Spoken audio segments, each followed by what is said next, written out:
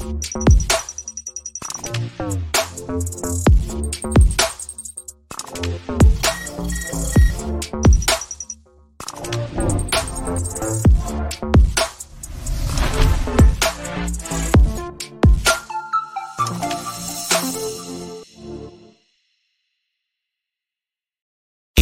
the 915 to H-Town, from the Panhandle Plains to the Valley, and everywhere in between. This is the 50/50 podcast, powered by National Scouting Report. Join me, Hector Cano, as we cover the Texas high school club and college soccer landscape, along with an inside look at the college soccer recruiting scene. The 50/50 podcast is a platform about the people and for the people who are dedicated to the beautiful game. Here we go. It is another edition of the 50/50 podcast, powered by our proud partners, NSR, National Scouting Report. They are the world's leading authority on all athletic recruiting. You can get more information on what they're about on socials, on Twitter X at NSR Now, as well as on Instagram at NSR_now. And you can also get more information on what they're about on their website at nsr-inc.com. All right, it is episode 101. My next guest, he is the head women's soccer coach of the UIW, University of the Incarnate Word Cardinals. He is Coach Jake Plant. Coach, how are you, sir? Good, thank you. How about yourself? I'm doing great, man. Excited to finally have my alma mater on here. I was often getting asked, it's like, hey, when are you going to have UIW on? When are you going to have UIW on? So thank you for making that happen. Thank you for giving your time. I know it's coach's time, especially a college coach's time, is precious.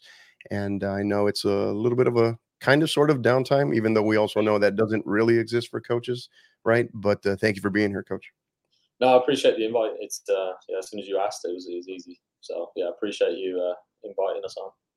Absolutely, and we're proud to continue our EIU connection here, right? Yeah. Our Eastern Illinois University connection between my friend Dirk Bennett, who was recently on here, the head coach over at EIU, and then now, as well as yourself, who you came to UIW from there after 5 seasons. So thank you for being here again. All right, Coach, let's dive right in. First of all, tell us, season 1, fall season is in the books. How are things going? Yeah, it's good. Sort of approaching 12 months in the job now. So I came in January of this year. So it's been I can't believe it's already a year, to be honest. We've got a lot of work done last spring and into the fall. And I think that if you evaluate the fall in terms of position, in terms of what we ended up achieving, which we ended up missing out on playoffs, we're obviously massively disappointed with that. But in terms of some of the other stuff that we got done in the short space of time, we're really proud of it, to be honest. So there's a lot of really good things that we've got going on with the group. Really happy with the direction it's going. So yeah, nothing too crazy. Just like I say, getting year 1 out of the way and making sure that we're on the right track. And we feel like we're there, to be honest. Yeah.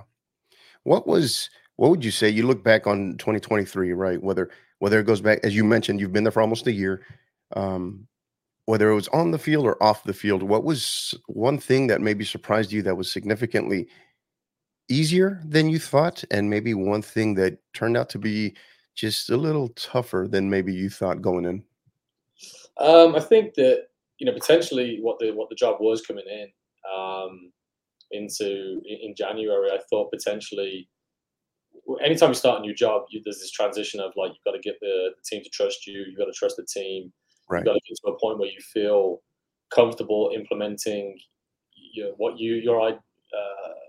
principles, how you want to go about things, and then there's this period of like how quickly can the team adapt to you, because ultimately they've got to adapt to me as much as I have to adapt to them too, but they have to adapt to me in a new program. And I thought that potentially that would take longer.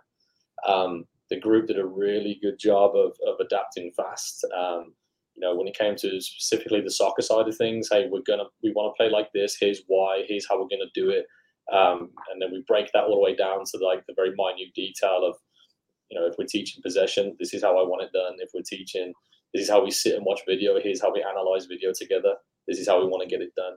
The adaptation phase, I thought potentially would take a long time, just because anytime somebody new comes in, it can take a while, right? But how quickly the group as a whole got on board with what we're trying to do really impressed me. So that made it really easy. That made it really enjoyable as well. So that was really good. In terms of something that I thought that was difficult, Man, I feel like the job is difficult in general, whether you've been there for 10 years or for 2 months. I think that there are different parts of the season where you're, and I've had seasons like this at Eastern as well, where like you're playing well and you're not picking up results. You're creating chances and you're not scoring goals. That was one thing that we went through a little bit in September.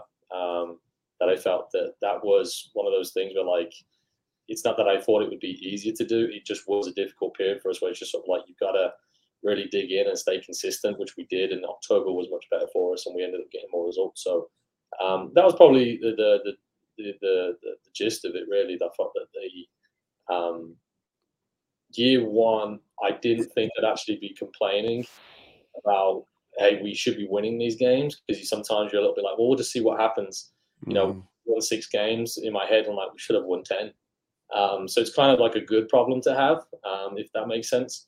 But I do think that it just makes me more excited for like this spring and what we can get done, because the growth curve in the spring was awesome. We're about to have another one, in my opinion. So yeah, excited for that. Yeah, and the question for you, year one at UIW, you did 5 years as the head coach in charge there at Eastern Illinois, and you were building something very good there.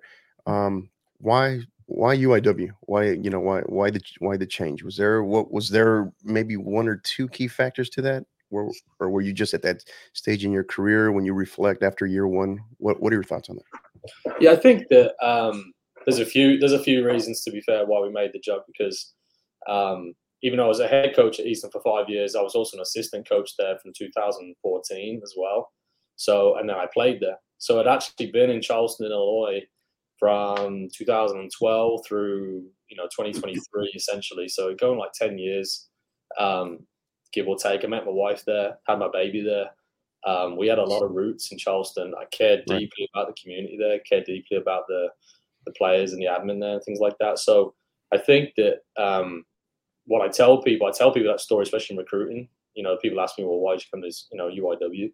It did take kind of a special place for make me go, that sounds like a really good place for me to do two things, which are the most important things for me, which is to raise my family. I think that San Antonio is such a beautiful city. It's diverse. My wife's family are bilingual. I want to raise my son bilingual. What a great place to do it in San Antonio, right? And then, but in terms of just like a safe place and a good place to raise him, and then obviously future babies too, hopefully. And then the second side of things is obviously just my ambition to grow programs. I think that if I have an ambition in life, it's to grow things, like to like say, hey, I'm going to take it from here, I'm going to move it to there. And I think it's UIW as an institution, the program where it was at, the conference that we're in, the city that we can recruit it to, the campus is beautiful. I think for me, it was one of those opportunities where I'm like, man, the pressure's on me to do really well, I think, which is a good pressure, because I don't know why we wouldn't be able to be successful here, in my opinion, if we do things correctly. We have resources, we have beautiful campus, great city, good people. The institution backs what we're trying to do, work for good people. So San Antonio and UIW appealed to me and my family for a number of reasons. I should add the fact that the EIU, fact for you is that the person that I was an assistant coach for was Kiki Lara, who's the UIW men's coach right now.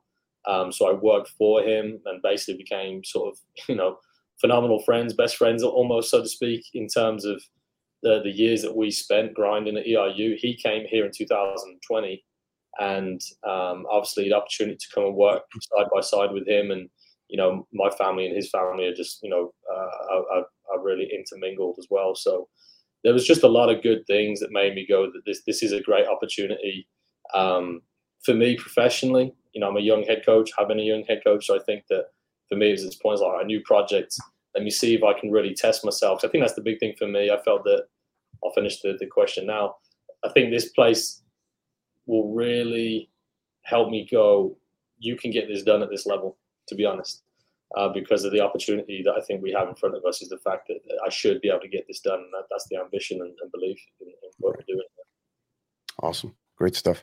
You mentioned previously, you talked about how certain expectations, certain thoughts from the player's perspective also seemed maybe a little earlier than maybe even you anticipated or you expected. But when you look at as a whole, when you arrived back in January to now, do you feel do you kind of feel in terms of the program's timeline, your vision for the program, do you feel you're on schedule, maybe a little bit ahead of schedule, as far as for your liking? Where do you feel like you're at right now? Yeah, I guess the fall was a little confusing because, like I said, I speak so highly of, like, I feel like we're a little ahead of schedule in the spring. We started the season off super well. We hit a real lull in September and pushed on in October. So it's one of those where, like, sometimes results can make you fickle about what that vision is. I think sometimes you just play awful and win 1-0, and then that win kind of hides some issues, right? And Right. sometimes you can play wonderful, lose 1-0, and then everybody thinks it is a disaster, and that's not really what's happening. So I do try and really feel like, take a step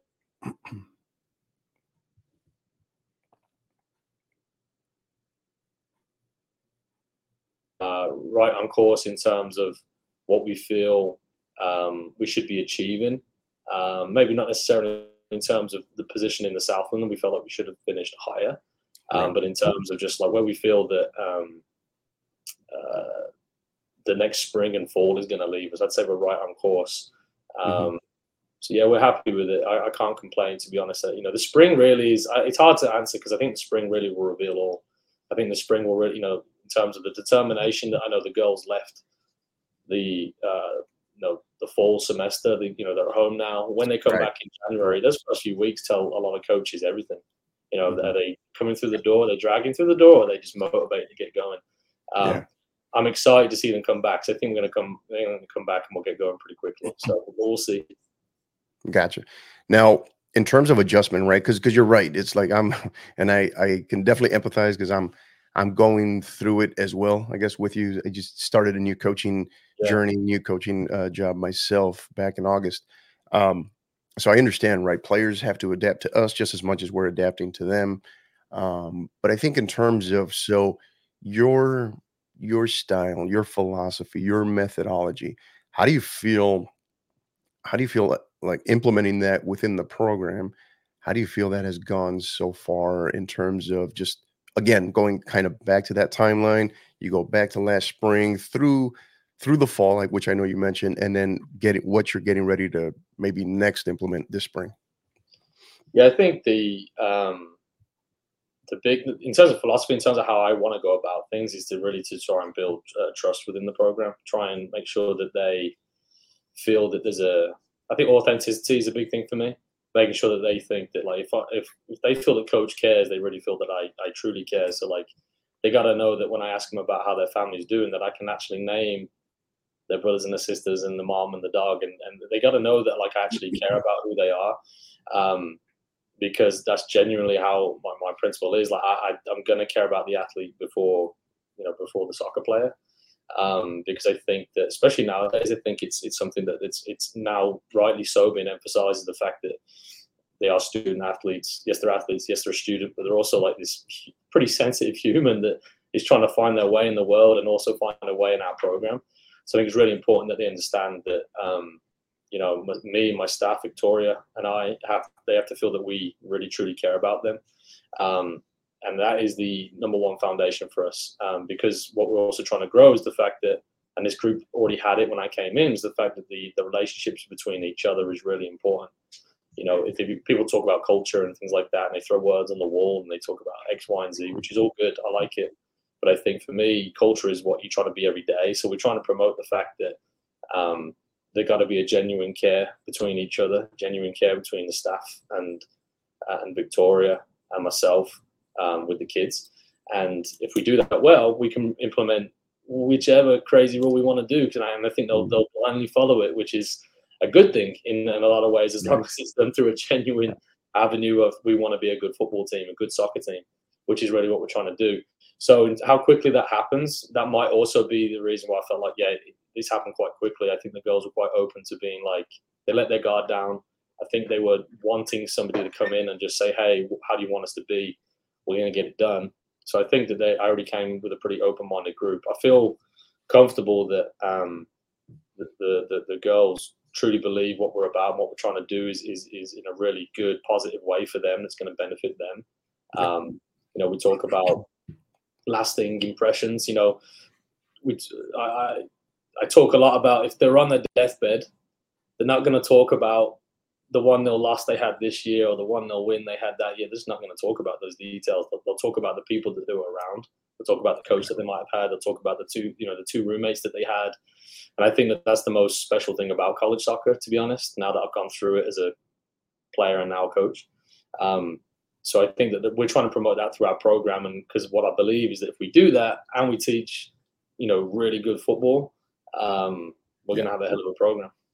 Yeah. Well said. So oftentimes I feel like this is a great question to ask someone that has been at a location about the amount of time that you've been there at UIW, right? So biggest, because you are a fresh set of eyes, right? Biggest misconception about UIW. What are your thoughts on that? That's a good question. I don't know. I think that on the optics, like right up front, obviously, University of the Incarnate Word is a Catholic school. So I think that sometimes, without extra information, I think a lot of people can assume a lot of things about what that would mean. And I think that the more they get to, excuse me, I am a little sick. I am sorry about that. Yeah, you and I both. I'm battling the crud too, man. Yeah. So I understand. You got a kid at daycare. He's going to bring everything home with him. Oh yeah. I remember those days. Yeah.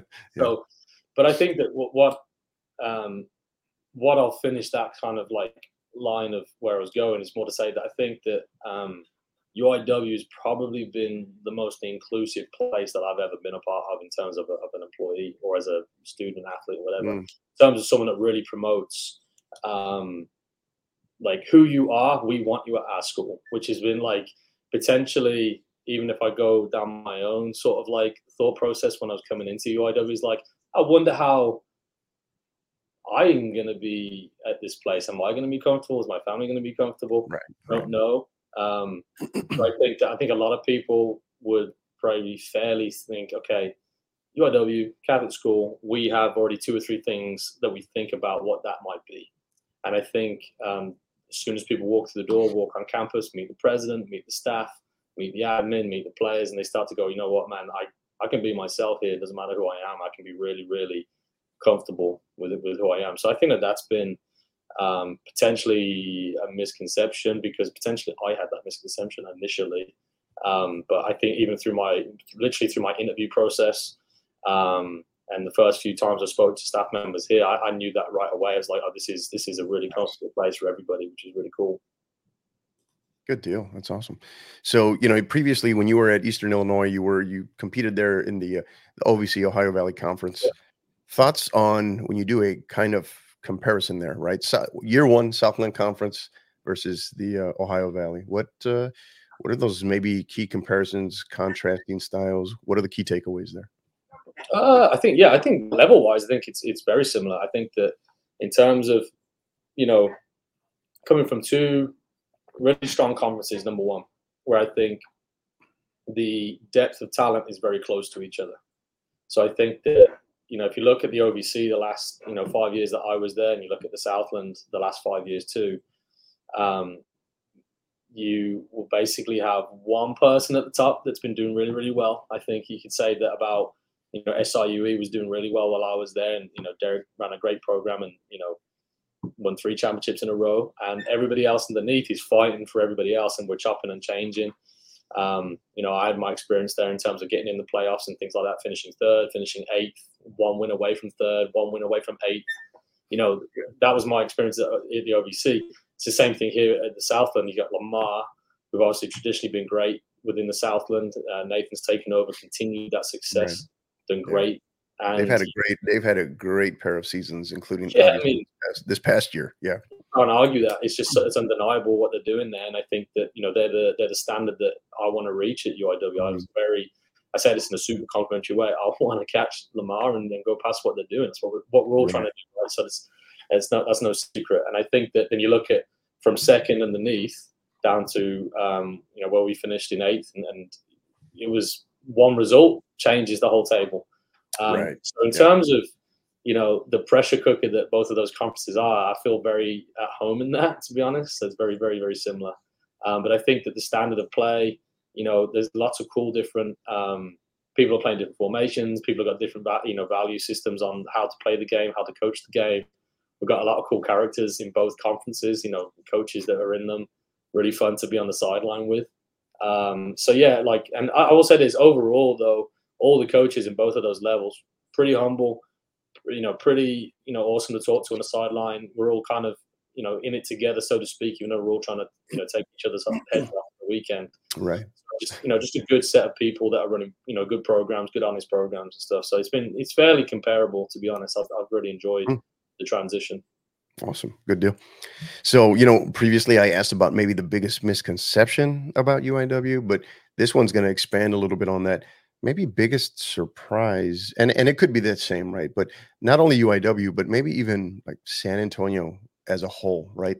Maybe biggest surprise coming in, you reflect on, you look at year one, San Antonio community, and as well as UIW. Thoughts on that? Yeah, I feel potentially, because Charleston, Illinois, where I was for 10 years, is a small community, and me and my wife were joking literally last night that if you walked into Walmart, you're gonna meet someone, you're gonna bump into somebody, and we got really used to kind of like, we had our people, we had our hooks within the community, because we did a lot of volunteer work, coached a lot within the youth in town. The program was volunteering an exceptional amount within the community, which is what our target is here at UIW too. So I thought that maybe, big city, people tell me that San Antonio is like the 5th or 6th biggest city, I think, in the US, which really actually shocked me that it's so big.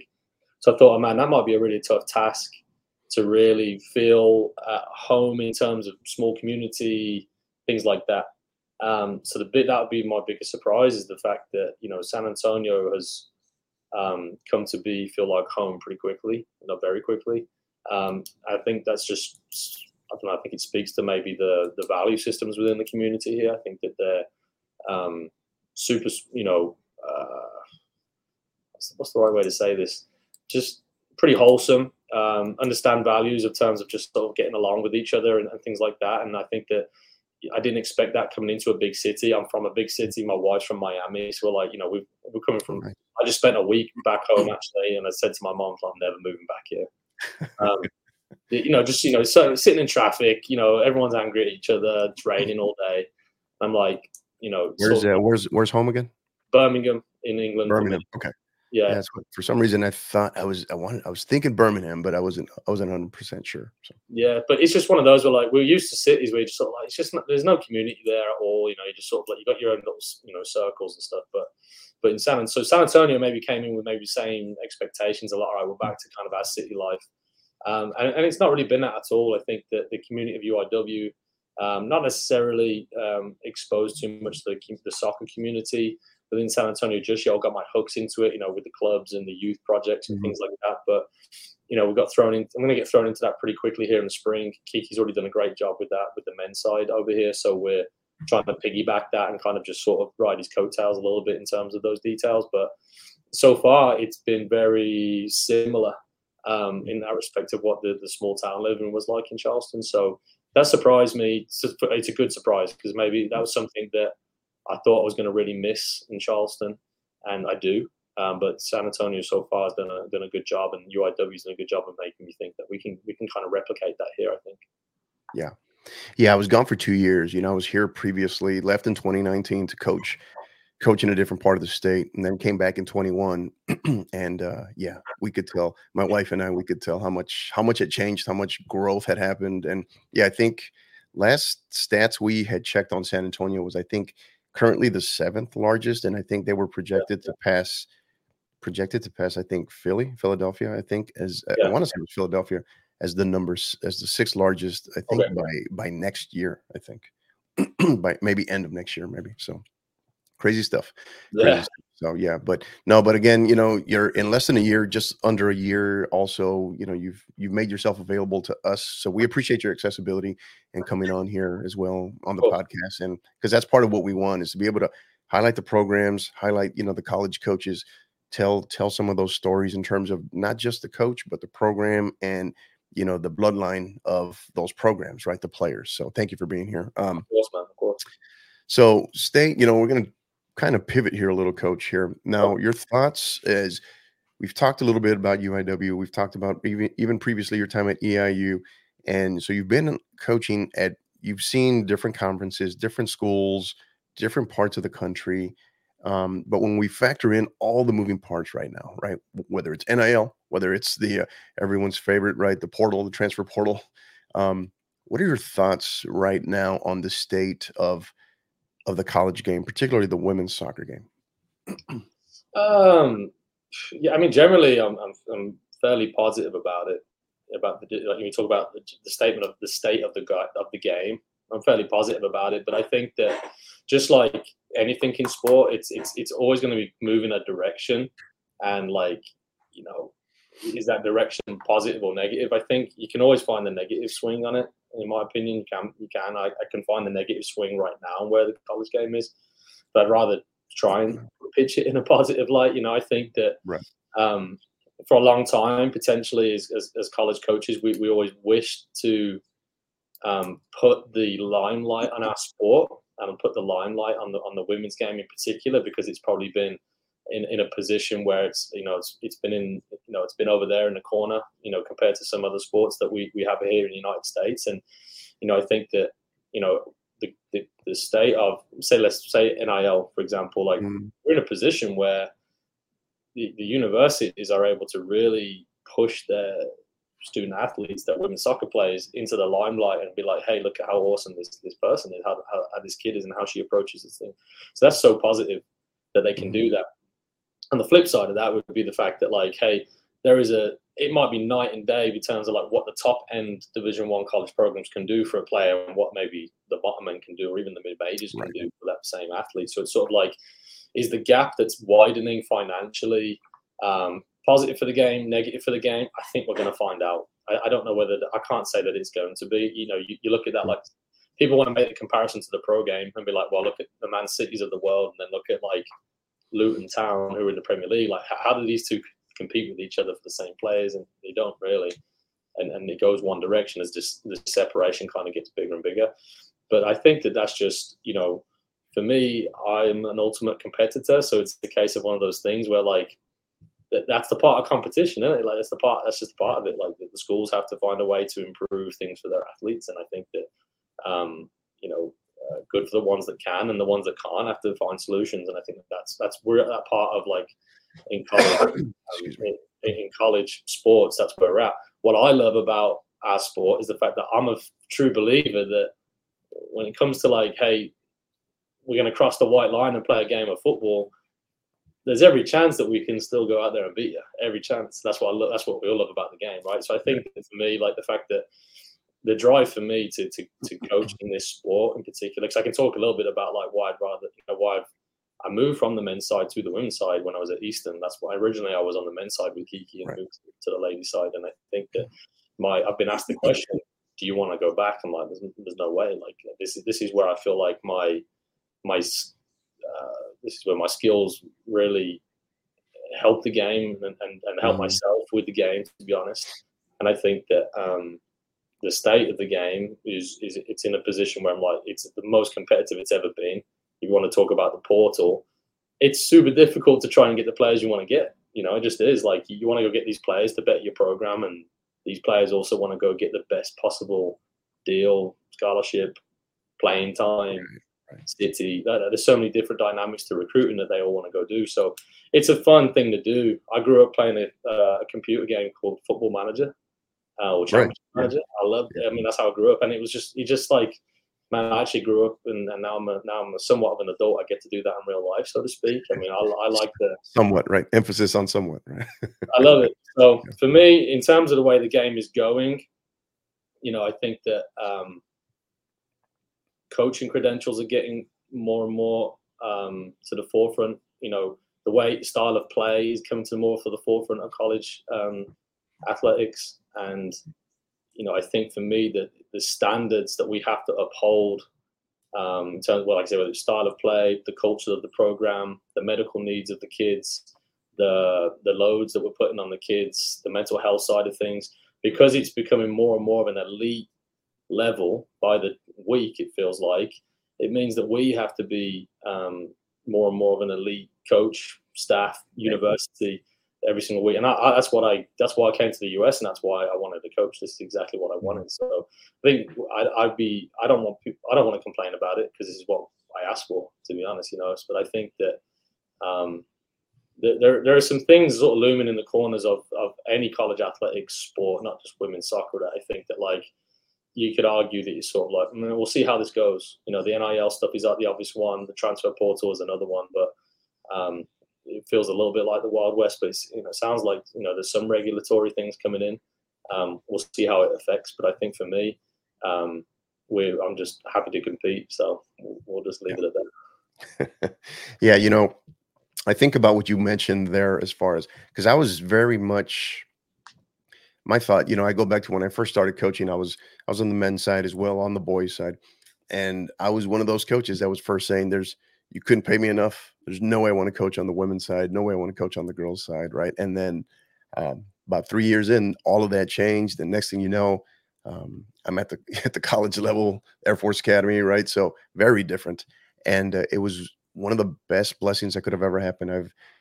As luck would have it, I've found myself on the women's side ever since then. Right. So, and of course, having two daughters kind of played a role in that as well.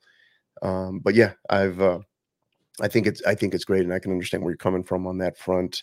And part of the reason why I asked that too is because,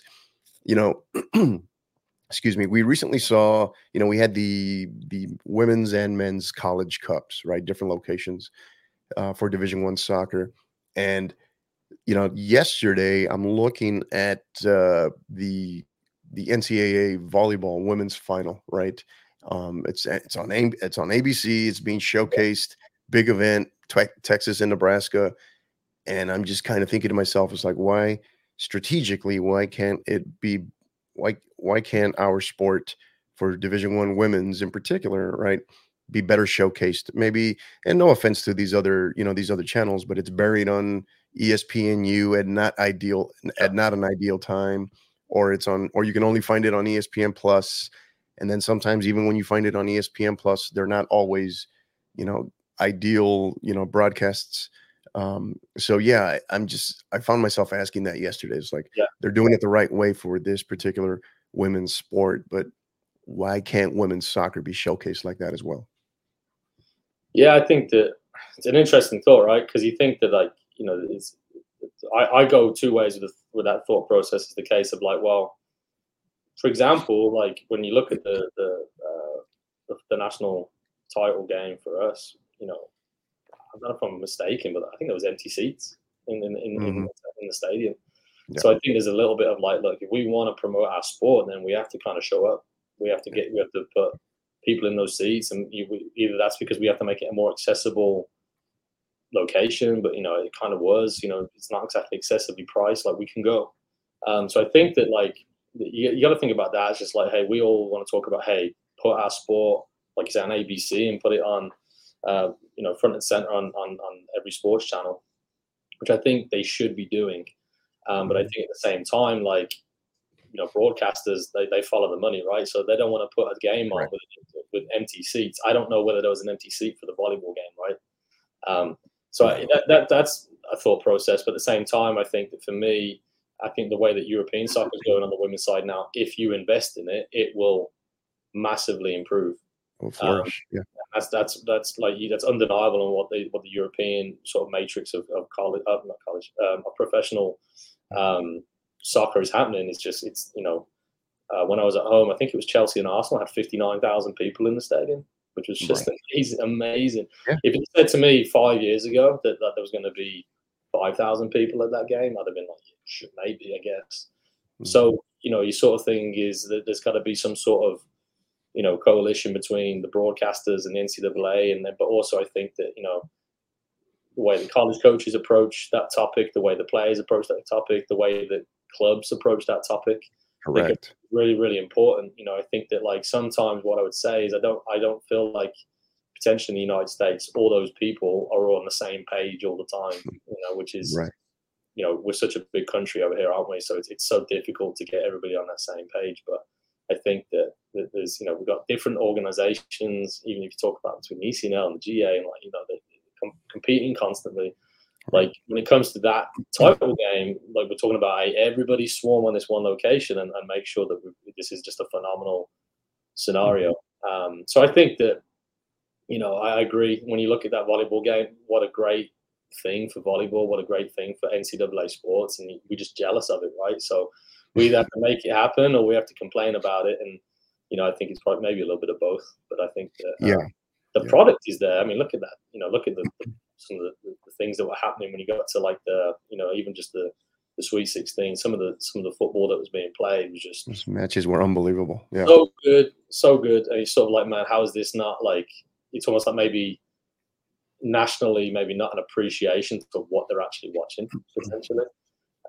Maybe not an appreciation to like what those young ladies have sacrificed and what the coaching staff have sacrificed over the three. Sometimes that's a big appeal to why people want to watch a game, because they're like, man, these kids have been at it doing X, Y, and Z for a long time. Like, let's go see what the product is. And sometimes that's a little bit under the radar too. And I think sometimes that's the appeal of, the reason why we all want to tune in to watch the Champions League finals, because we've watched, man, it's a 50-game season. Let's just see the two best players, the two best teams hash it out. And we've followed the story. And I think with, following the story, like you said, on ESPN Plus, to then, it's under the radar unless it's us, we all know about it. But like outside of our industry, not many people are really know about it. So, I don't know how to fix that. I'm pointing out problems with no solutions. But no, you're right. I mean, you're hitting on a lot of stuff. You mentioned club, and so we go back to the recent Women's College Cup, right? Cary, North Carolina, and you have simultaneously going on over the course of that weekend. What doesn't help? It's like, come on, it's like we're not helping ourselves. You have two of the big organizations in club soccer are simultaneously having showcases on opposite ends of the country, right? Nowhere near North Carolina, mind you. And that just, those kind of things don't help, right? Those things don't kind of help showcase, and is there anything that says that they have to? No, but is it good business? Is it smart business? You can also say no, right? Whereas if I'm not mistaken, on the volleyball side, I think they center I forget the organization. I don't know if it's American Volleyball Coaches Association. I forget what it is, but the coaching organization, they kind of center their convention around that event, right? Around the women's semifinal national championship for volleyball. So that is what happens when it's done strategically in a smart way. So I mean, it's spot on. So many little things that it involves certain people maybe just communicating, maybe just hearing each other out, so we might be oversimplifying it, but I think with the volleyball piece, actually, I have a friend who's a NCAA volleyball coach, and you just sort of follow her social media over the last 2 weeks. It's as if she's been at a volleyball festival the last 2 weeks because of what you're talking about, between her being able to recruit, go to a showcase, go to the convention, and go to the Final Four, all within wherever she is. She was, you think that something like that could be reproduced here, which would be just be able to attract the masses. Like you said, if ECNL and GA said, hey, we're just going to do showcases in North Carolina, and everybody can just fill the stadium and make it a phenomenal atmosphere. I mean, you'll be trying to find a professional sports stadium to try and actually get that game in, rather than wherever it was. So it was like, it's I don't know what the immediate conversation needs to be. You would hope that that's where we would like our game to go that way, though, I think. Yeah. I think having the conversation period is the start, right? By those collective decision makers. So now we transition here, Coach. Yep. Tell us a little bit more. Let's get back to UIW here. We start talking. Tell us a little bit what you can share with us. Maybe what has you excited, where you're at in terms of your recruiting process as far as incoming recruiting class. Yep. Has you excited going into next year? What can you share with us on that front? Yeah, I think recruiting, I'm still in the sort of deep end of it, trying to like make sure that we get the last couple kids in to really help do what we want to do for the 24 and 25 classes. We've got commitments for 24s and 25s, which is great. I think that we still, our priority is obviously to fill the last couple spots of the 24 class. We're actively looking everywhere for it. So the nice thing is you got Texas high school soccer starting soon. The likelihood of a 24 being available and having an impact for us in the fall, as much as that might be unlikely. Last year when I came in January, I started throwing myself out into these high school games, and guess what? I picked up a kid that started 50% of my games because of it. And Nice. Wow. so it can happen. So I'm excited for the Texas high school things to start going.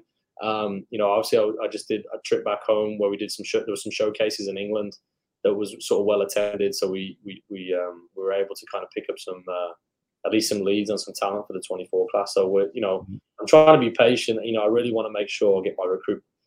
We're defined by results, but those results are defined by the kids that we bring in ultimately. So we have to make sure that what we're doing is appropriate for the team in the start of play.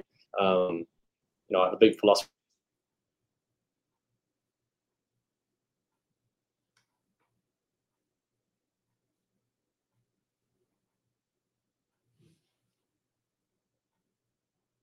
Oh, some technical difficulties there with Coach Plant. It looks like, Coach, I'm not sure if you can hear me, but in the meantime, we'll continue. We'll continue discussing while Coach Plant rejoins us. Looks like he might have frozen on us there a little bit. See if we can get him back. But yeah, he's talking about his recruiting class. For those of you, in case you didn't catch that the first time, he's talking about his 2024s. They are still actively recruiting, and they are looking for a few. One of the things that I'm very excited to hear about is, in particular, that he did have the opportunity. Got here back in January, was able to get immersed into the high school soccer scene here as we work to get him back right now.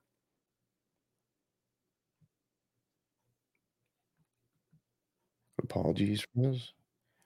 And I think we got him, but he did have the opportunity to attend Texas high school soccer game matches this past spring. And Coach, there you are. Can you hear us?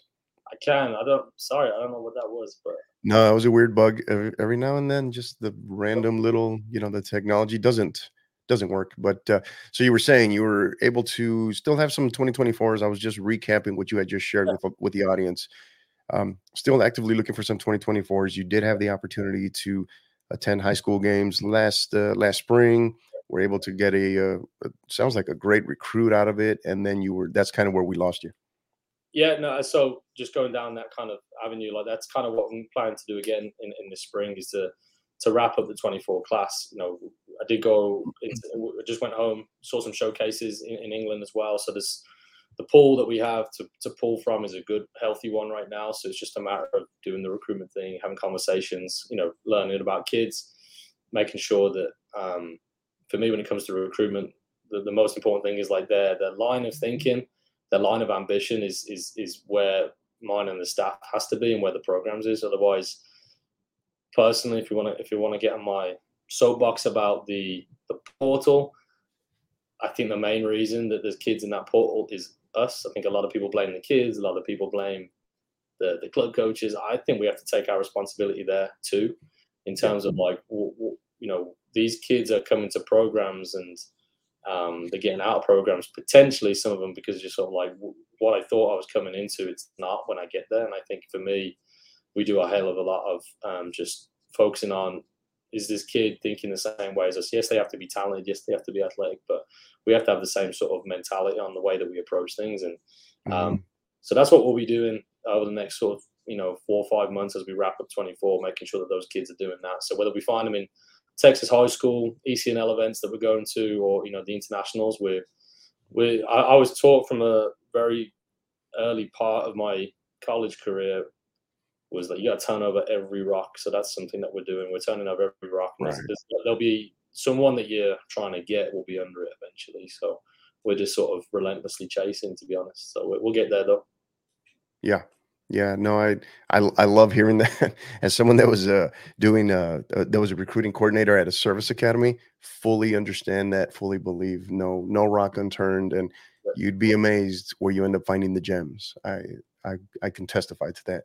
And I'm very happy, very excited to hear you say about making it a point to attend, Texas high school soccer matches. And from what you can share, based between what you've seen, maybe what you've heard, the piece that you've seen through maybe even through social media, but what's your takeaway on the Texas high school soccer scene? Yeah, I think, like I said, I only had a small glimpse into it really, because obviously being up in Illinois, it was, Right.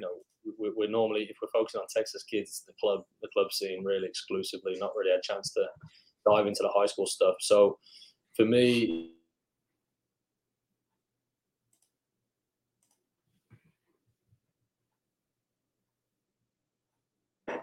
Dallas is down the road. Sorry, Mhm. did I drop out again? Sorry. No, you're good. You're good. We just lost you there for a second. You're good.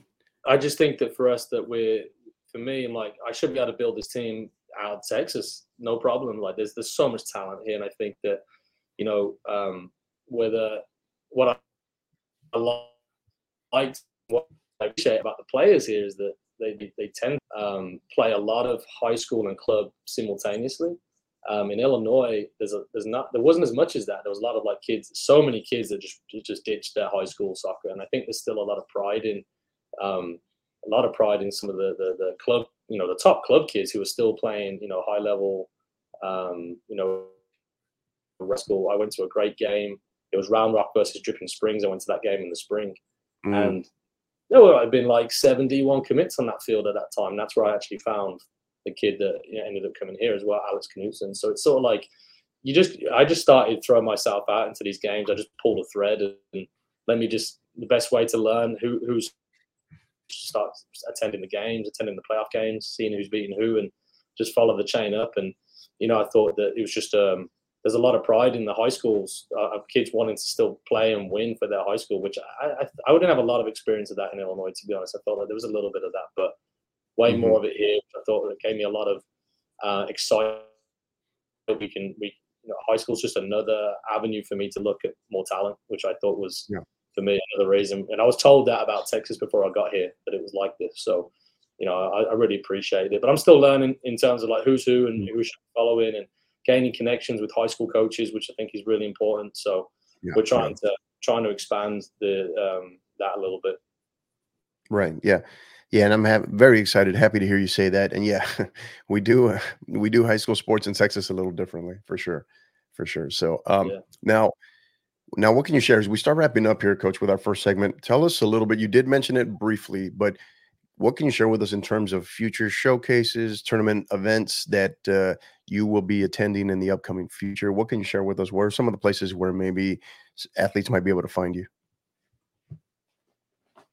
So yeah, the next one. So we're in a dead period right now. So as soon as the dead Right. period is over, there's the ECNL Florida Showcase in Lakewood Ranch, which is kind of Tampa area. So we'll be Mhm. attending that. And then there's the ECNL Showcase is up in Dallas. So the ECNL event up there is going to be a really good one, I think. So we'll be attending the ECNL one in Dallas.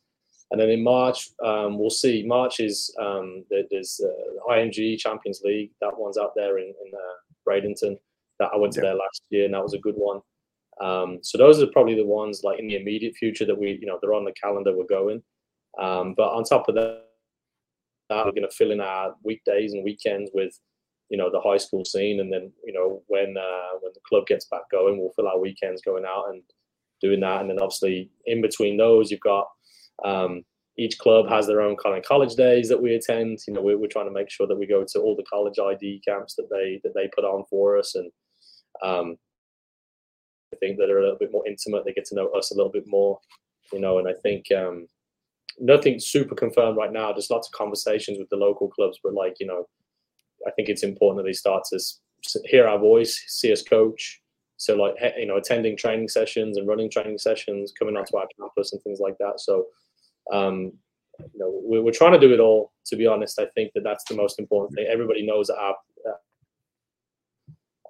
if you sort of ignore a level, you're also ignoring some pretty talented kids, which we're not trying to do. So we want to Yeah. make sure that people start to see us on sidelines and they know who we are and what we stand for. So yeah, I think that's the best way for us to kind of really push our program. So plus we love it. Yeah, great stuff. Yeah, it's gonna be a very busy spring for you all for sure. So glad to hear that. And by all Yeah, means, any questions you have as well as on the high school front, don't hesitate to ask and reach out to us. We'd sure. Yeah, love to help you support. Yeah, yeah, I'd for love sure. to pick your brain for sure. For sure. So as we start to transition here, Coach, tell you real quick, we're going to tell everybody about our friends. Excuse me, our good friends at Gipper. So Gipper is the way that schools, athletic departments, ADs, and coaches create world-class marketing content. Join over 3,000 coaches and ADs and use Gipper to create high-quality visual branded graphics for your program. The best part, anyone can do it in seconds on any device without needing any design experience whatsoever. In the event you do have significant design experience here, this is also specifically designed for what they call the power user. So you can use it with great ease, and you can definitely have fun creating multiple graphics for social media for your program, or even if you're with your director of coaching on the club side as well. So very very useful. Listeners, just for being a listener of the 50/50 podcast, you can receive 10% off any first time Gipper purchase. Again, that's 10% off any first time Gipper purchase. Simply visit gipper.com/partner/5050 to learn more. Again, that's gipper.com/partner/5050. And our other great partners at Global Scarves. Global Scarves is a top provider of custom knitted scarves, beanies, and other fan merchandise in the U.S. All merch is fully custom with free design services and free shipping on all orders. Again, that's the key part with them. Free shipping on all orders. They do phenomenal work. They do work for the podcast as well. Had them recently on the podcast while we were down at the TASCO, Texas High School Soccer Coaches Convention. Absolutely love them. They're very committed to definitely growing the game here in Texas. So even if whether you're a college coach, high school coach, club coach, maybe you're part of a supporters group and you want to create your own, they're the way to go. Again, Global Scarves, you can contact them at info@globalscarves.com to get any free designs or quotes built out for your school, club, or organization. Again, you can contact them, info@globalscarves.com. Mention the podcast or use the code #5050pod, and they'll be sure to take care of you. So, all right, Coach, it is the moment of truth, our counterattack segment. We get to have some fun with you, ask you some random off the wall questions. You ready to go? Yeah, let's do it. All right. First one out of the gate. Cats or dogs? Oh, dogs for sure. Yeah, I've only ever had dogs. Nice. Awesome. You have a current dog right now? Yeah. So when I met my wife, I was number 3 into that relationship. She had a rescue when I met her in college. Oh, nice. So I was obviously I had to pass not only she had to like me, but the dog did too. So Yeah. but I grew up with that. My dad is a retired police officer. He was a canine officer. My brother Nice. is a current canine officer. So yeah, I've had nothing but big old Dobermans and German Shepherds around me my whole life. So yeah, we're dog people, my wife included. Right. I was about to ask, what kind of breeds do they use? So that's what it is. Yeah, Shepherds and German Shepherds and Doberman. My dad, for whatever reason, he just was as attached to Dobermans, even from a sort of a young man to now. And then when he became a canine officer, they use a lot more Shepherds and things like that. And then my brother uses all sorts because he's a military canine officer as well. So it's kind of right. like they use, Belgian Malinois, they use Right. Spaniels, things like that. So both love it. So like, yeah, I have no choice in the matter. It's all Mhm. about dogs all the time. Yeah. Small fact here is, and I don't know if this is still the case, but so the Department of Defense, right? Here in San Antonio, Yeah. their DTS, their dog training school. Did you know that that's here in San Antonio? Did you know that? So my brother told me because Yeah. he's now really, really wants to get involved. And he was like, if you ever meet anyone that knows how to get me in there, let me know and he'll come straight over because he actually just got located to Cyprus as Air Force Base in Akrotiri out there in Cyprus. So he's just over there for 3 years. But Gotcha. that's kind of like their best dog section, I believe. Mm, He's, yeah. he's trying to. He told me that San Antonio has a really, really good one, and he's adamant he's trying to find. He was actually worked with the American military last year in Diego Garcia, and I think he's Mhm. trying to pull some strings to come over this way and and obviously visit me, I suppose. But then I think he'd rather go hang out with the dogs too. So Yeah, I don't know. Back when I was active duty, I think at the time, I don't know if it still is, but I think it was I think the largest, either the largest school or largest producer of training dogs. And then to this day, I know they still have here in San Antonio, they have the foster, the foster pup program, right? With families. So really with families in the local area, they essentially let them kind of foster raise the puppies up until I think about right around, I don't know, a year, 18 months, and then they come back for them and transfer them over and then they begin their training at the dog training cool. school. So it's pretty phenomenal. So That's cool. Yeah, it's very cool. those are some of the things that you'll only see in San Antonio, right? As Yeah, Military City, USA. So yeah, great. pretty cool stuff. All right, next one. Lake or ocean? Ooh, I don't know. I'm a little worried about what's in the ocean, to be honest. So I think I like a lake is my preference. Hmm. I like to swim. I do not like to swim in the ocean. Yeah. Uh, Yeah. so there's just something about it. Just I went water skiing one time in the ocean, and then the boat you fall, and then the boat leaves you, and you're like, I don't like this at all. Yeah. So yeah, I'd probably say lake for sure. I've done open water triathlons before, but in the lake, not Right. I'm not doing that in the ocean. No thanks. Yeah, I think I'm a lake and mountains guy myself. I'm a little worried by just the fact that we know more about space than what's beneath the ocean. I don't think people think about that, right? So yeah, so I'm with you. When I think about that, and I ain't going in Exactly. All right, next one. VAR, yes or no? VAR, VAR, whatever you want to call it. Yes or no? there. Ah man, I'm gonna say yes. Keep it. No? I think we're quick to criticize it. I can't remember. I think it's Howard Webb in the Premier League that's running things over there. He mentioned the other day that up to 50 goals have been written off correctly.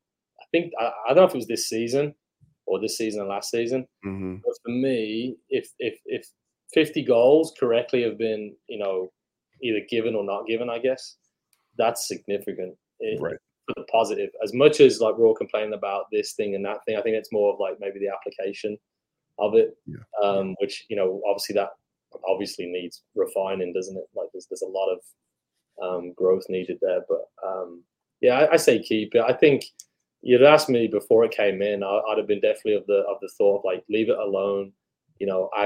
Some of the mistakes that happen in that game.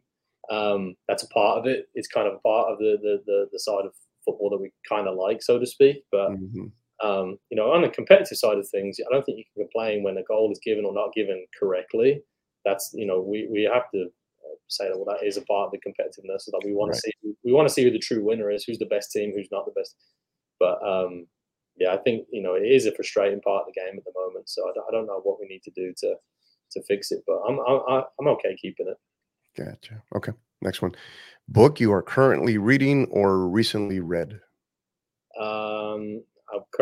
I started rereading The Alchemist, which is kind of one of my favorite books. But then Mm.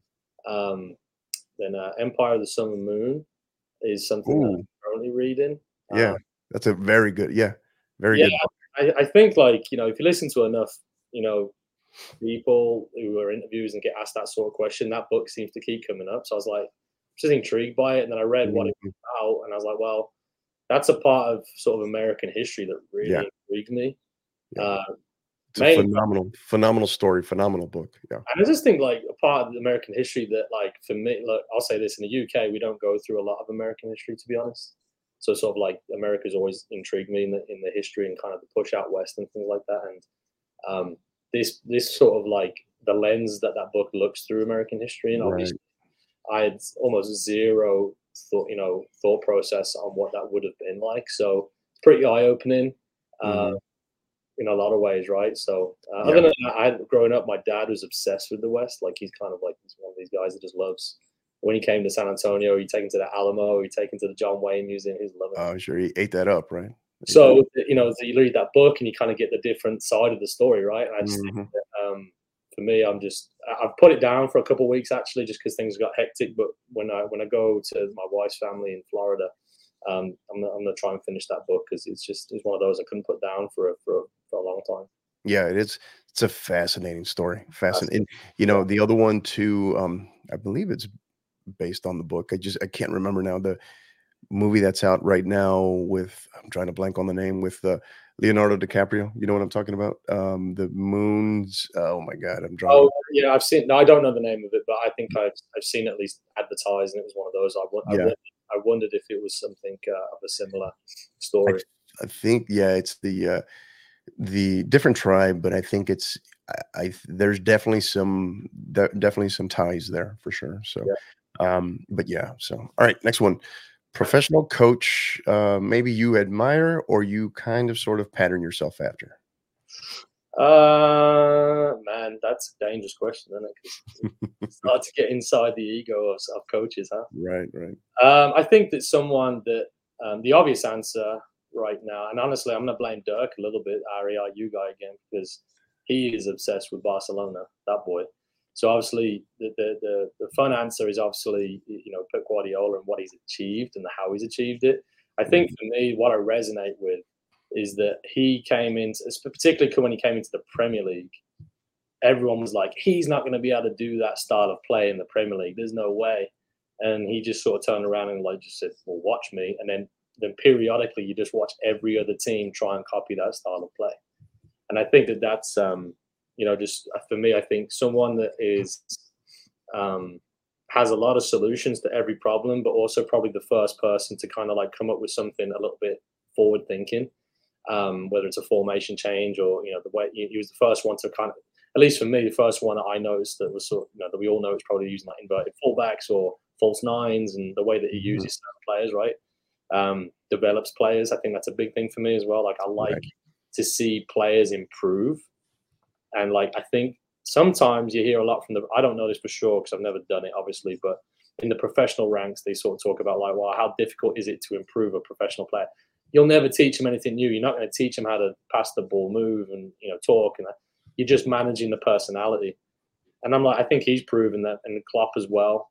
I think they've proven that they can improve professional players, and whether that's using them in a different way and sort of make them think in a certain way. And I think that, even Declan Rice recently said, since he's been to Arsenal, Mikel Arteta is I literally think about the game in a completely different way.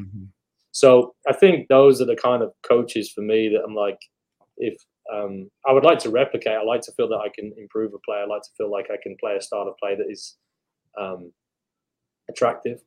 I think that, there's a little bit of me, when people talk about our game, the college game, well, it's kick it and run, it's athletic, people say that about our level. And then there's a lot of part of me that I'm I would like to actually see if I can go against the grain there and win. Which obviously I'm still trying to do. So, aren't we all? Right. So I don't know if it's possible, but I think for me, I'm big on making sure that I'm a firm believer in that way of playing. So, I think that it's important to do what you believe in. And I think that those guys definitely do that. Yeah, absolutely. And, and you talk about, and Pep kind of seems like the all too, I don't know, whether it's all too easy or obvious one, right? But you mentioned Klopp as well. And I think that's why that's blossomed into such a fascinating rivalry, right? Amongst not just their teams, but amongst themselves, right? And how they view the game, how they're developing players, and the charisma that comes with them as well. So great stuff. I think the outside of one of those, the obvious ones for me, I think someone that there's something about him that makes me go, I did read a book that it features him a lot.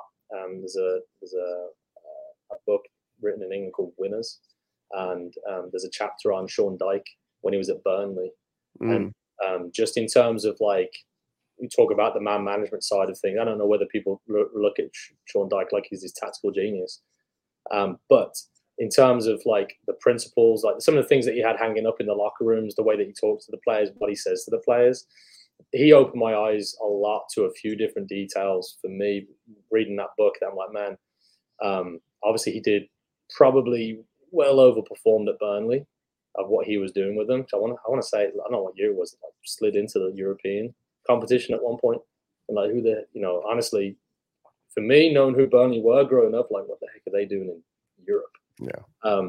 And that's when you can point to coaching, right? That's when you can really truly point to coaching, when you're really getting the absolute most out of whatever you have, right? I think that's a clear identifier. whether it's either you're teaching them something new in the football field or you are saying certain things to certain people and how to tweak them at the right time in the right manner.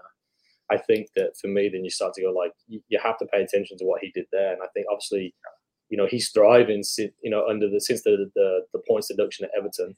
He's sort of thriving under that kind of circumstances where he's like, clearly, hey, we're the underdogs. They're out to get us. He's clearly thriving in that environment and getting those players to play good football, win good soccer games. So he's another one that I'll give a shout out. That like for a long time he's just done a lot of good stuff at that level.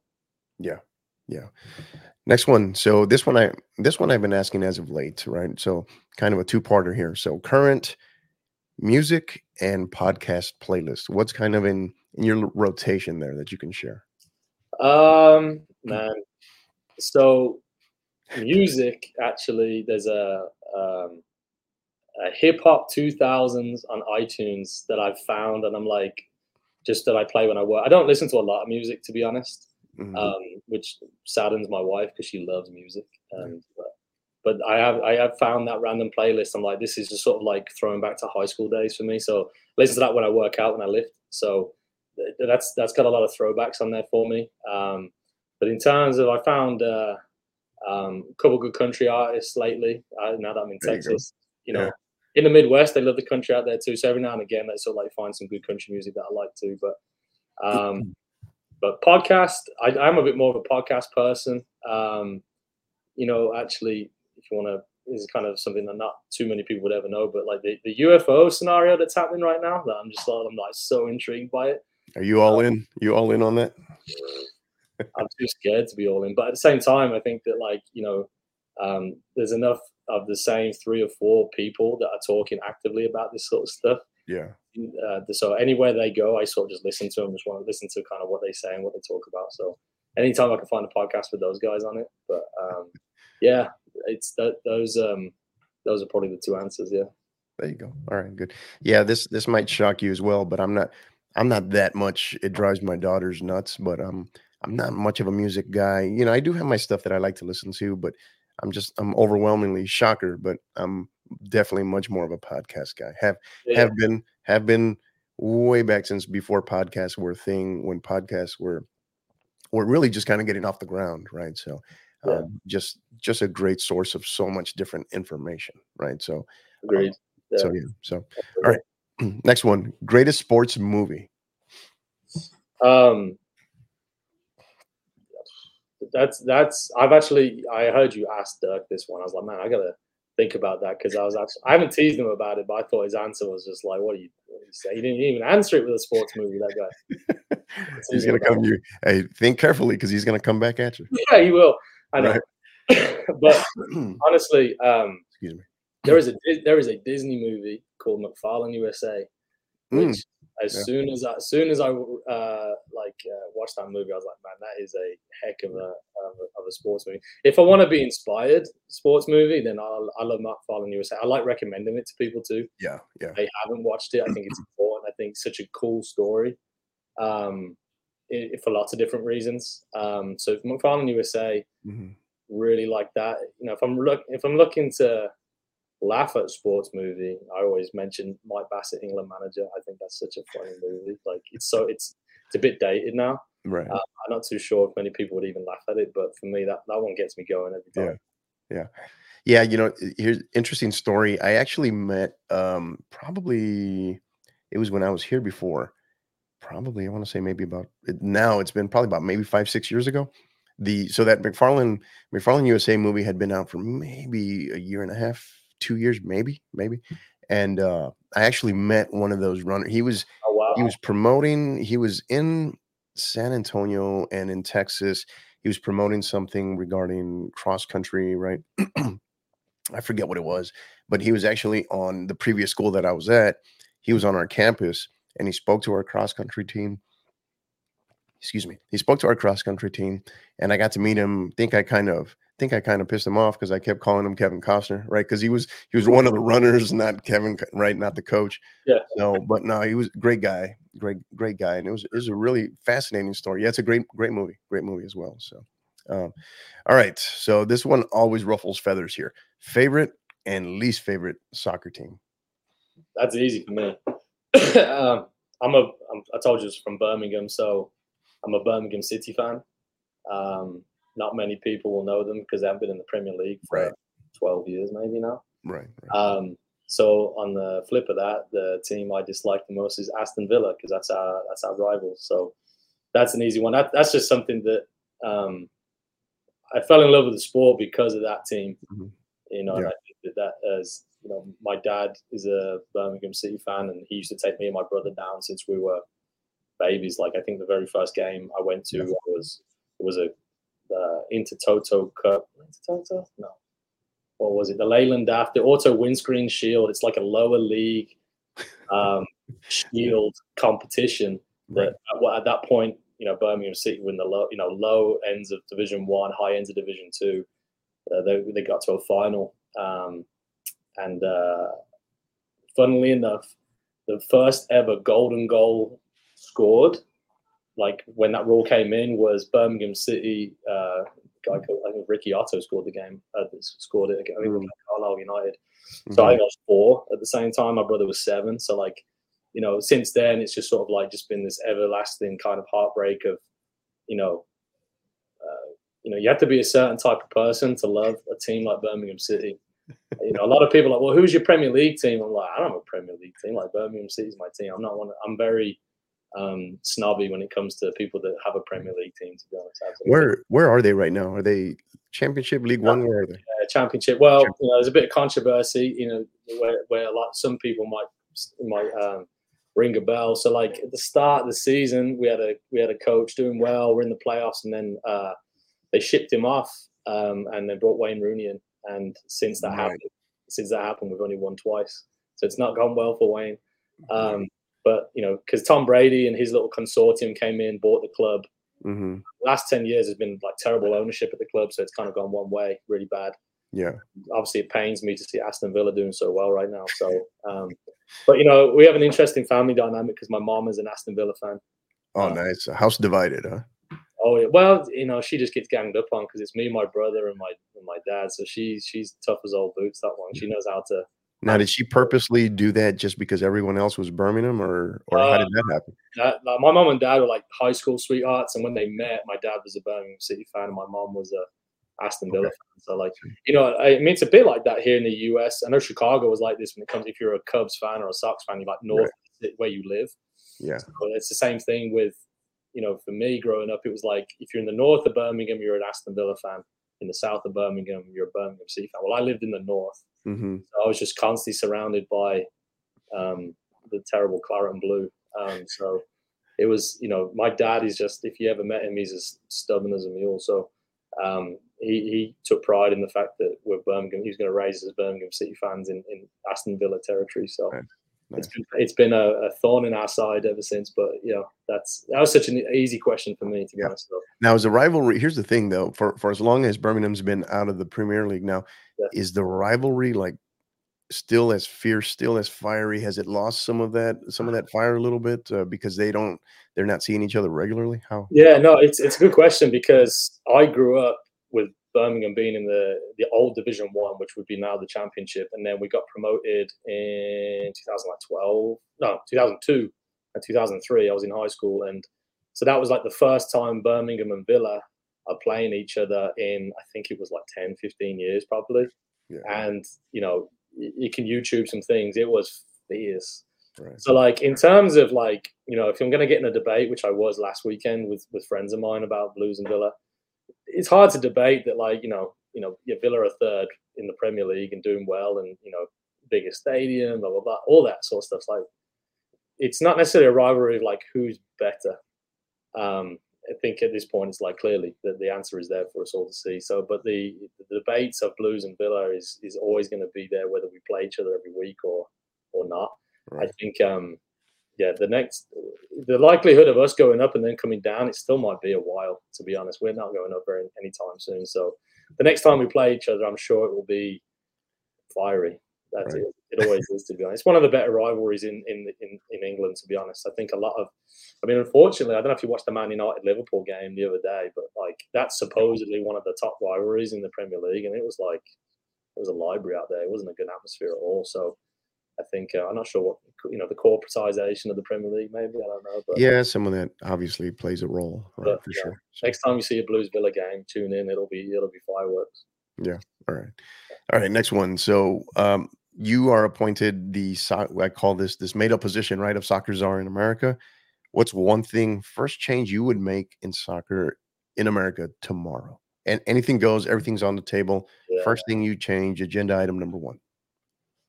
Wow, that's a tough one because it's almost like there's so many things that you want to change. I'm sure everyone's got like 4 or 5 things they want to change, right? And I think that the thing that made me think a little bit when I came over here and I saw it happen in Europe a lot, that made me go, I think this is probably what I would like to see is the men's national team match the success of the women's national team, which is like I would like to see United States national team at the top. Like I think that the talent pool that's here, the population size, the size of the sport. What I would like to see is can the MLS and can the national team really, unfortunately, the way Europe looks at the MLS and the way that Europe looks at the men's national team, it's kind of like they're like brushed to the side, which I think is a shame because for me, obviously, like the game over here in particular has given me so much personally. So I would love to see it really be, respected, I think, in a lot of ways. And I think for me, when I look at what Germany did, I think in 2006, trying to think now, my timeline's off, but The turnaround, the DOS reboot from yeah, right. So 2006 in to terms of 2010. obviously Right. people are aware of what Germany did. That essentially the team they're under 21s, which I think won the Mhm. European Championship or the World Cup for the 21s. Basically, 2 years later, turned around and won the senior title as well. Right. Back when God, can you think what years was that? I'm thinking That was they won it was oh my god, 2014. Well, 2014 was Brazil, right? 2010 was South Africa, which yeah, was Spain. See, that was 2014. The turnaround was to 2014 because they won it in they won was it 20 sounds yeah, correct. I think 2014. Yeah, potentially 2014. the youth team won the 2012 competition. Either way, so you see, like the German Football Federation suddenly go, we're going to invest in youth. We're going to invest in grassroots, and we're going to build it up because we feel if we invest in grassroots, we'll what we want to do is win a World Cup. We want to win a major senior title, which is what they did. And Mhm. then England also did the same thing. They suddenly decided, in terms of like the attitude of, okay, we need to develop on the bottom end of the pyramid so that our senior teams can do better. Because I mean, for me, I grew up with like, you know, 1998 was the first World Cup I remember. We lost to Argentina. 2000, we lost to Portugal in the quarterfinals. Brazil, we lost. In Korea, we lost to Brazil in 2002 quarterfinals. So on and so forth. It's like constantly England were just getting bounced out. After they saw what Germany did, they suddenly said, we're going to change this. And we started to look at our U21s and our U20s and our U19s winning European championships and winning World Cups at the youth level.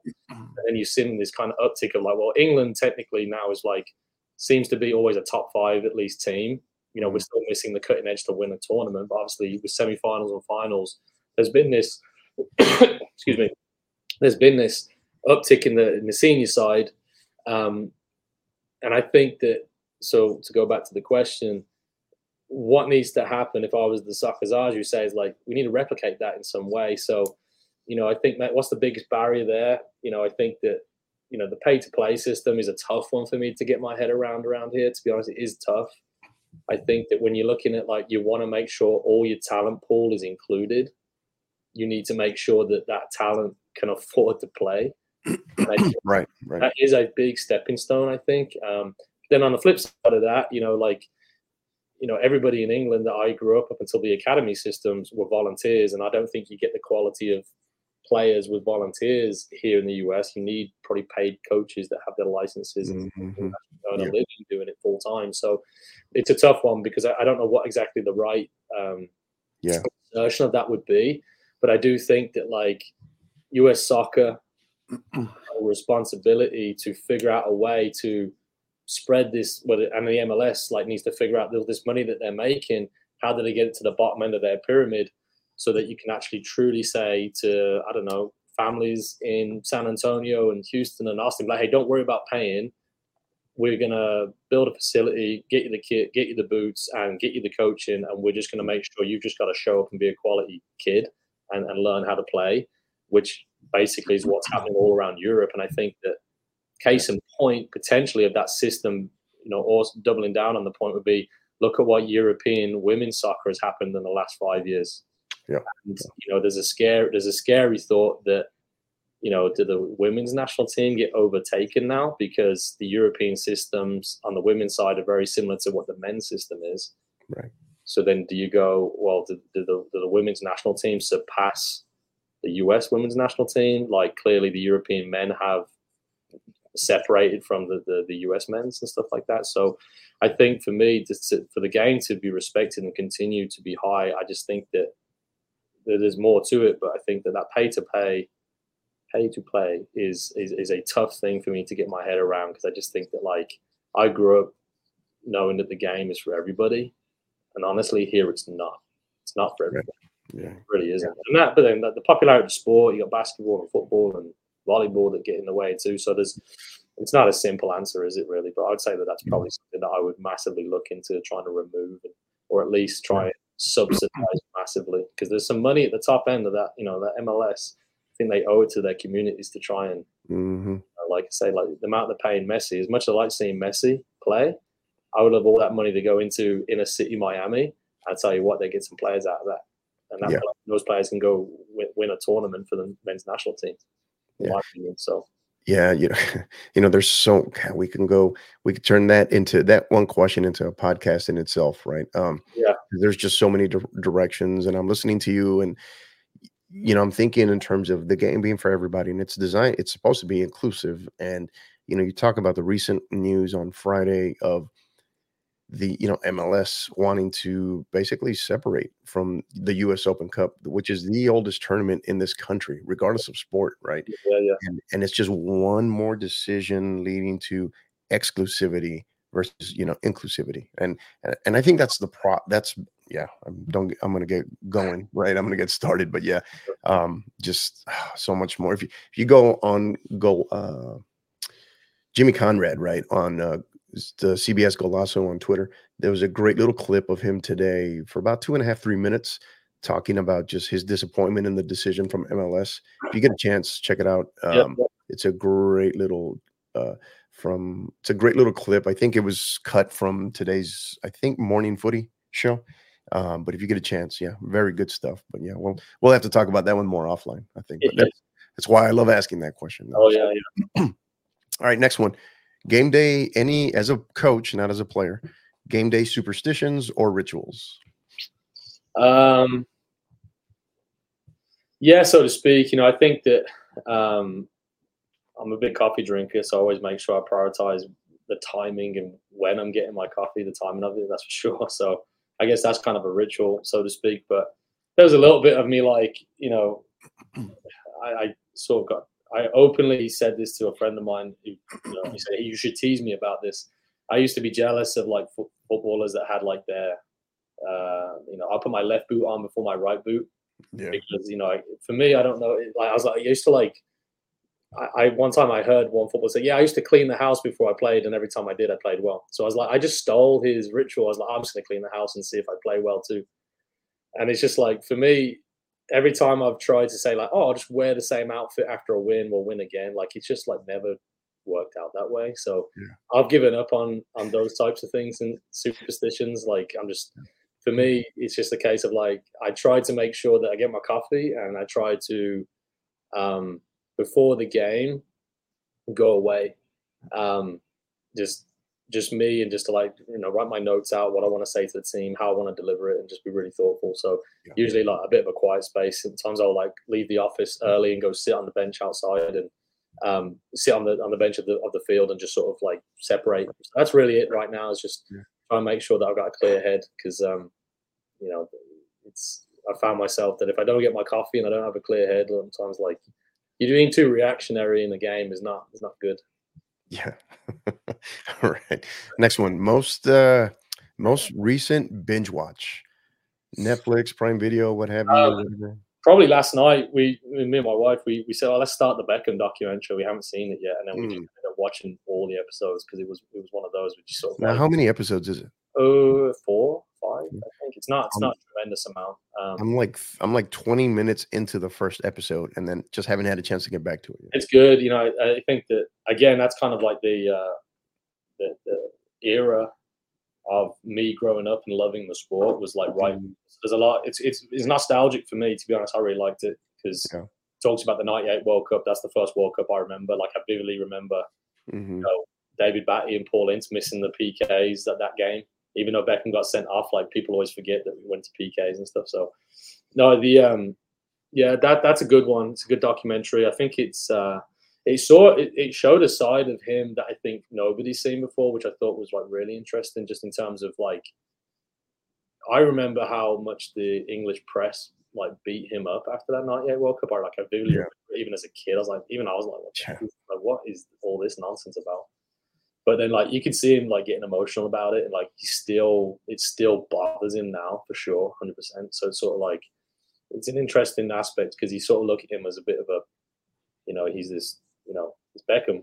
Everything he touches has just been amazing, right? So but you can see kind of the inner turmoil of the poor bloke Mm. who just made a mistake or whatever. So really interesting, like kind of a fun watch, especially for a football fan because you see so many cool clips of the Galacticos and all that kind of stuff, and obviously his journey into the MLS too. So it's worth watching even if you're a half a football fan, a soccer fan, you'll like it. Yeah. All right.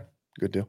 So a couple more, coach. We got 3 left here. So Yeah, these are sure. a little bit more introspective, a little bit more reflective as well. So in 3 words, right? Trying to keep it as authentic as possible. I know Sure. sometimes it can come across as cheesy or Yeah. coach talk, right? But in 3 words, why do you coach? I just love football. I like soccer. That's the big one. Like, just like it, love it. It's just everything I've ever done since I was a kid. Um, I was, yeah, just I'm addicted to it. I just love the game. Um, so yeah, Absolutely nothing wrong with that. That's a great answer. yeah, Believe it yeah. or not, I don't know when I've asked this one, I don't know if anybody's ever actually said that. Yeah. Yeah, I think, like you say, it's if you want to be the most authentic, I just love football. I can't play anymore. I'm not good enough to play. So, what's the best way to be around it? Was coaching. So I just love the game. You know, it's luckily my wife played college soccer too. So, like Oh, having nice.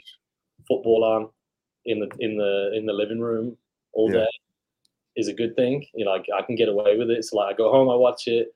I'm never away from it. I'm always talking about it, thinking about it. I like when I was in the pub with my friends last week. That's all we spoke about. So like, Yeah. it's just a part of who I've been. So that's a major reason. If the selfish reason would be that is to like I like being around the game, and this is a job that allows me to be around it constantly. To be honest, that's Yeah. probably Yeah. uh, Great. Well best. said. Yeah. I just funny. I just don't think anybody's ever said that. So that's pretty good. Pretty awesome. All right. How would your players, sorry, how would they describe you? I don't know. That's a tough one.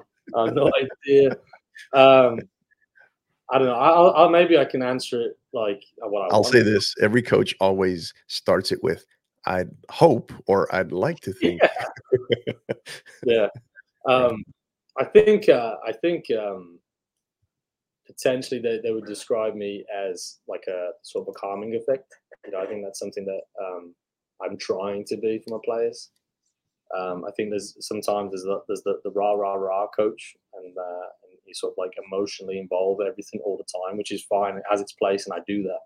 But I think that like sideline coach on the side, I like to coach a lot on the sideline, but I think that um, I think it's important role as a coach to be even keel. So like when the game's losing its mind, because the game sometimes just gets away from the ref or from the coaches. Like I don't think it's useful for me to also match that energy in a lot of ways, because I think that like eventually Mhm. the kids are going to look over on the sideline and go, "What's he losing his mind about?" Like he just can lose the confidence of the players a little bit. But then And then on the flip side, you kind of have to be ready to sort of turn the standard up and turn the intensity up and ask the girls every now and again, like, hey, what are you guys doing? You know, so I think that for me, I think that it'd be that, to, you know, the emotional intelligence to know when to turn it down, be calm, and when to turn it up and like get things going. You know, like you say, I'll be this typical coach. Say, I hope that's what they think, because that's what I'm trying to be. But who knows, man? Like, that's such a funny question, because depends on the kid. I'm sure it's, you know, right. Question about, well, who's playing a lot and who's not playing a lot. They might say two different things about yeah. But you know, I think my target as a coach is always to be like, I want the kid that's potentially not playing a lot to be able to talk about positive things about me, just because like I opened up the podcast saying, like, you know, trust, and kids have to know that we care. Right. So, you know, I think that, you know, there's, for me, I don't want the kid who plays a lot to feel like I care more about the kid that doesn't play a lot. I think for me, I'm always trying to do the opposite of that, to be honest. So yeah, no, well said. And final one here. So you think back to your days when you played, right? When you were an athlete yourself, and all these years later, having developed as a coach and what you've learned on the application and the approach piece, if you could go back with what you know now as a coach and coach you, right, as the player, how would you have coached you? Wow, that's a good question. I think I would have, maybe as a player, I overly emphasized the like say like pre-game, overly emphasized like the emotional. I'm gonna get up for this game. My game was a lot of like physicality, so like, you know, tackling, heading, running the most, being the most physical presence on it. That's what I wanted to be. That's the players that I admired in my, you know, growing up, were all that, you know, the ones that unfortunately, like, you know, fouled and were aggressive. That's kind of what I wanted to be. Going back now, I'd be like, hey, you coached me to be a way more intelligent player, is what I would like to have instilled into myself, to be honest. I think that now that I'm a coach, and now I feel like, you know, whether it's decision making, which I think is, for me, the thing that I try to make sure I coach the most, is good decision making based on scenarios or whatever. Right. Well, I know now, I didn't know any of it when I was a player, to be honest. A colleague of mine, Kiki, to be honest, really opened up my eyes to that aspect of the game when I was a graduate assistant underneath him. And for me, it's just one of those, as I'm going through my sort of coaching apprenticeship, I was just like, man, I wish I had this as a player, to be honest. Right. So I think that's the intelligence side of things. You know, that's what I would put into like, you know, any youth player, any club player or high school player that, you know, might listen to this or whatever. It's going to be like, hey, the thoughtful process of the game is really, really important, because I think you can be the best athlete, hardest worker, best technician potentially, but the IQ side of things ties all that stuff together. And I think that's why when you look at some of the best players that's ever played it, they've had that. The players that have been pretty good but never really regarded as the best is because they might lack that intelligence side of the game. So I think I think I missed that. I think I lacked that as a player, to be honest. Yeah. And that's kind of how, you know, it's so true, because it's kind of how I stumbled across the question in asking it, right, was that component of the things that we know, that we learn, as just that comes with maturity and age, and but particularly as a coach, that you're exposed to, if you could just go back and insert it into your brain when you were playing, right, and it would just enhance the player, the athlete that you were. So yeah, so it's kind of life's vicious cycle, I guess. But the great ones, but you're right, the great ones are the ones that can kind of marry those two together while they're still actively playing. Right? I think that's the consistent thread that I've seen. The more I've coached, the more like we look at like, you might look at someone like a young player like Jude Bellingham right now, who's like, clearly he's a, you know, physical specimen. Clearly he's a good technician. But the thing that's impressive right now is just sort of the intelligence that he's showing, the maturity that he's showing at a young age. I guess that's another way of putting it as well. Like, that might be something that a lot of young players that, you know, fail with, you know, that maturity to kind of deal with the ups and downs.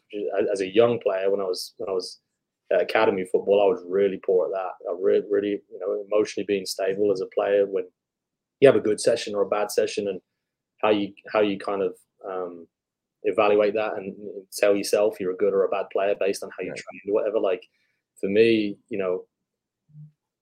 sometimes even now, our players now, if they have one bad session, they might think that we're evaluating them as a poor player now because they've had one bad session. When I'm like, well, I've seen you train 100 times. I have a vision of you over those 100 sessions, not over the one. You know what I mean? And I think that when you look at maturity to kind of evaluate that, and then the IQ to evaluate that, you look at someone like Drew Bellingham again, you go, man, that kid's got it now, which is why he's a high performing player. And that's why everyone's, saying that he's probably going to be one of those players, right? And I think that it's super important at every level. Yeah. Yeah. You can definitely make the case through this fall part of the season, right? That he can arguably be right now, right? The best player in the world right now, arguably. And he's 19, right? Or he just turned 20, I think. Yeah. Right. Yeah, it's phenomenal. And it helps that I'm a Real fan, right? So it's easier, makes it easier to to take in.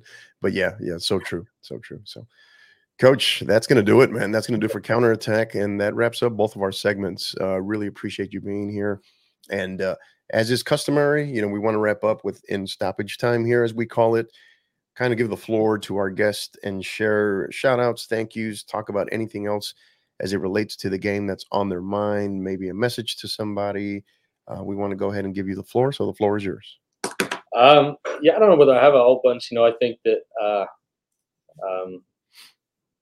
I just think I appreciate you having me on the podcast, to be honest, because I think that for me, UIW is took a gamble on me, to be honest. UIW, the AD Richard Duran, like he took a gamble on me to kind of like come in and do what he wanted me to do, and I think that it's the reason that they took a gamble on me is because of a few individuals that helped me to get here. So Kiki's one, Dirk is one. So obviously you've spoken to Dirk at length too. So I think that I would like maybe names that don't get thrown out there in the college realm, but I think that those two are like their programs are going to be phenomenal. So and they're my boys too. So I might as well say hi to them. Yeah.